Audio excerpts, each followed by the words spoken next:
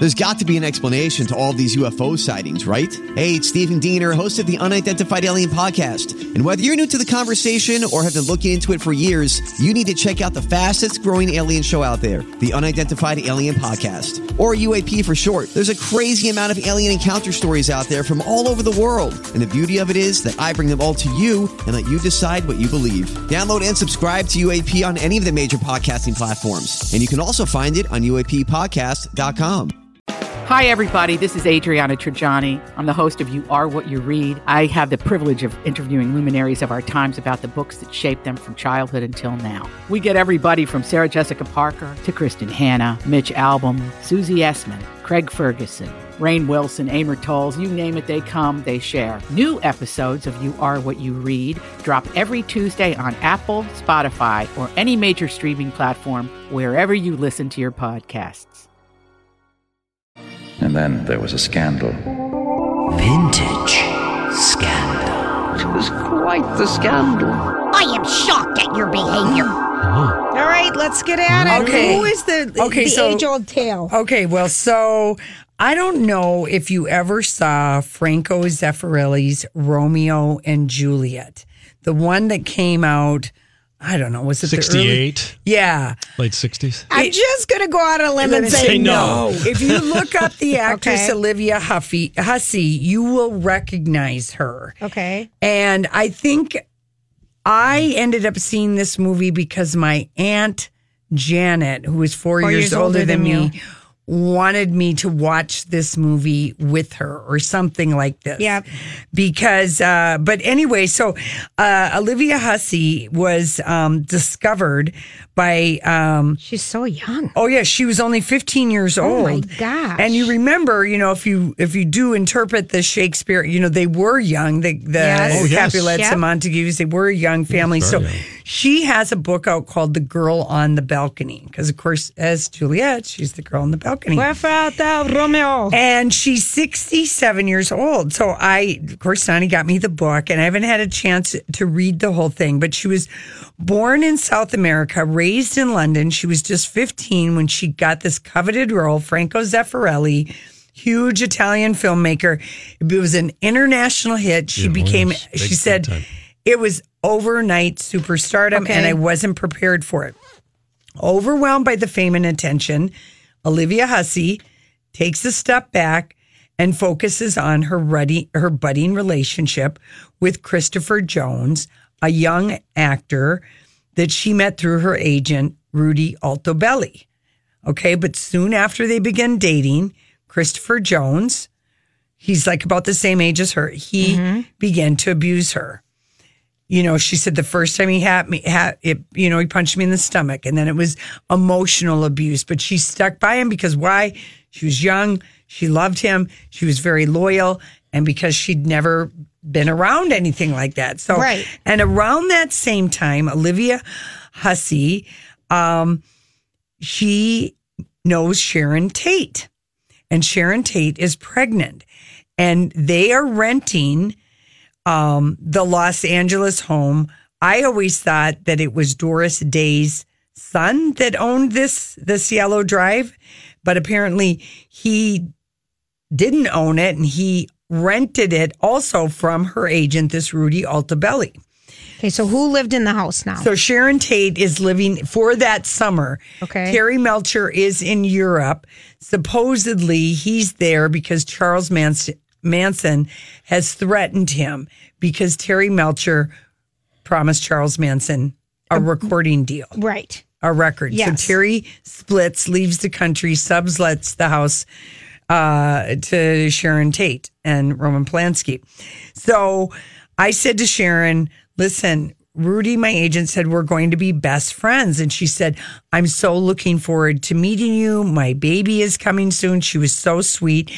And Olivia Hussey was planning to move to Los Angeles to get away from Christopher Jones, see what Hollywood wanted to offer her because she was dazzling in Romeo and Juliet. I mean, she just couldn't have been she still is the perfect Juliet. I mean, I think if you look at look at that. So anyway, she was going to move into the guest house because it was her agent's house, and there was always a guest house on the property. She was going to move there. Okay. So, and she said, I was going to stay there. I was going to help Sharon with the baby. And then Rudy gets a phone call a few days after I've talked to Sharon. And the call was to deliver the news that Sharon Tate, along with 4 others, were murdered at Altabelli's home on August 9th. And I'll never forget Rudy telling me, he said, they're all dead. It was just absolutely terrible. And 5 weeks after the murder, Olivia Hussey, who by now has got the courage to break leave up, the abusive man. and she moves to Hollywood and moves into the house where the murders were. Yes. Whoa. And people would say to her, because she just couldn't believe it, because gawkers would come by. Sure. It was only 5 weeks after, and people would say, how could you live there? And I'd say, well, in England, because that's where she grew up in London, most of the houses have horrible memories. It's not that big of a deal. Okay. So it's just different by culture? Yeah, I guess. And she said, one morning she was making coffee when Manson girl Linda Casbian, who was cooperating with District Attorney Vincent Bugliosi from Hibbing, Minnesota, a walkthrough of the house of what went on. And I could hear her say, and Abigail Folger, the coffee heiress, was lying over there. She had lots of stab wounds. Oh. And I mean, she'd say, I would actually say to my friends, it's the safest house in Hollywood. There was a button under the desk in the living room that buzzed directly to the Beverly Hills police. And when I walked in there, I felt no bad vibes. All I felt was the sweetness of Sharon Tate. I never felt afraid living on Cielo Drive. And it was a dramatic introduction to Los Angeles because overnight, and again, this is the Quentin Tarantino movie. Yes, that Brad Pitt and Leonardo DiCaprio are in. Once Upon a Time in Hollywood, right. Because literally overnight, people began locking their doors. And she Olivia Hussey briefly dated Terry Melcher, Doris Day's son, the one who was supposed to be Charles Manson's intended target. And he now traveled with bodyguards. And Olivia Hussey writes in her book, Terry was a sweetheart, but he was bleeped up. And so while she was living there, she kind of found herself at the center of a celebrity shift. And what happened is that she met Dean Martin's first son. That's Dino. right. But before she meets him, Christopher Jones comes over from England, shows up at the house, the one on the Manson house, brutally attacks her, rapes her. She didn't know if he was going to kill her. It was absolutely terrifying. She didn't tell anyone about the attacks. Weeks later, she found out she was pregnant. Oh, stop. I decided I could not have the baby. Right. It broke my heart, although I've never regretted it. And the silver lining was falling in love with Dean Paul Martin, the son of singer Dean Martin. And she said, I fell for him because of the way he treated me and took care of me. And they, dinner, I mean, he was her first husband, and they wed in 1971. They had one son, and they split after 8 years of marriage, but remained close friends until he died in the tragic plane crash. In 87. And she said that, going to dinner at Dean Martin's house, because those were her in-laws, meant meeting everyone from Sammy Davis Jr., Truman Capote, Richard Burton, Elizabeth Taylor. Meanwhile, Dean Paul, which they called him Dino, surprised his bride by bringing the Bee Gees home for dinner, and she answered the door in her pajamas. Oh my gosh. Unbelievable. And part of the reason the public was obsessed with her Juliet is that Olivia Hussey was a groovy 60s teenager who danced and drank, befuddled her elders, her mini skirts, her hippie hair. Were a sign that the whole globe was changing. Remember, it's 1968, 69. Yeah, right. One older reporter lectured her, and she writes about it in her book. There aren't many girls at 15 I know that smoke cigarettes publicly. Olivia Hussey coolly replied, "Oh, there are," and then looked at him and took a drag. And Olivia Hussey writes in her book, "The Girl on the Balcony, I loved playing Juliet. The only part I didn't like was all the PR. It was exhausting, and I was this wild little thing." And online, she's always discovering photos of herself. She said, "I must have had people photographing me wherever I went." She posts them on Instagram where, today's kids who've discovered the film in English lessons message her asking her if she and Leonard, who played Romeo, really dated. Yes, they did. And plead for love advice. And she always says, "Lighten up, life just unfolds." So I don't know. Maybe they kind of use that Romeo and Juliet. To me, it's the best Romeo Juliet without having to read the book or whatever. I mean, oh, right. It's like really it's a really dreamy version. And so the book is structured around a question that Olivia Hussey poses on page 4.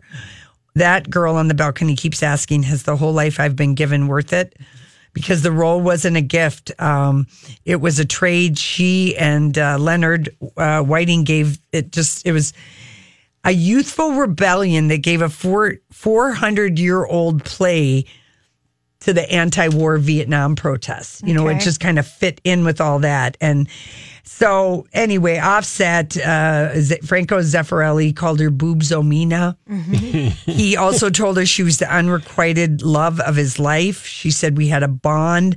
I'd look at him and I know exactly how to play it." In the foreword, Franco Zeffirelli, who's now 94, writes, "You are the object of my adoration." And anyway, she had another husband. And what other? There's a few. Well, she was in.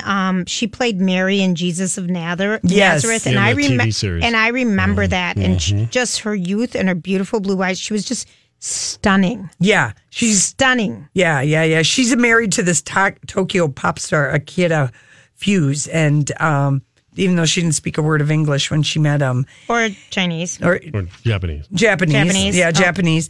And also she, here's a little thing, she nervously peed in her couture dress when she was presented to Queen Elizabeth at Romeo and Juliet's royal premiere. Oh. And she turned down the sidekick role in True Grit.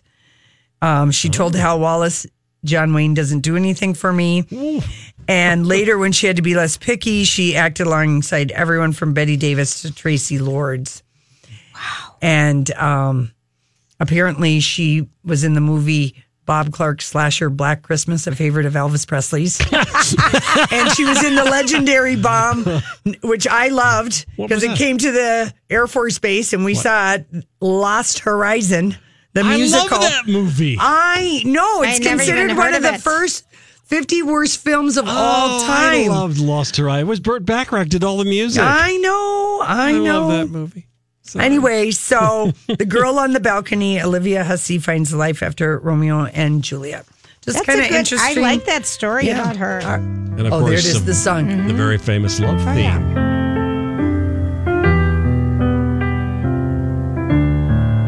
It'd be fun to just watch that again and see how that holds up. No, I know. Yeah. I think so too. All right, listen. That was a good one, Laura. When we come back, favorite headlines of the day.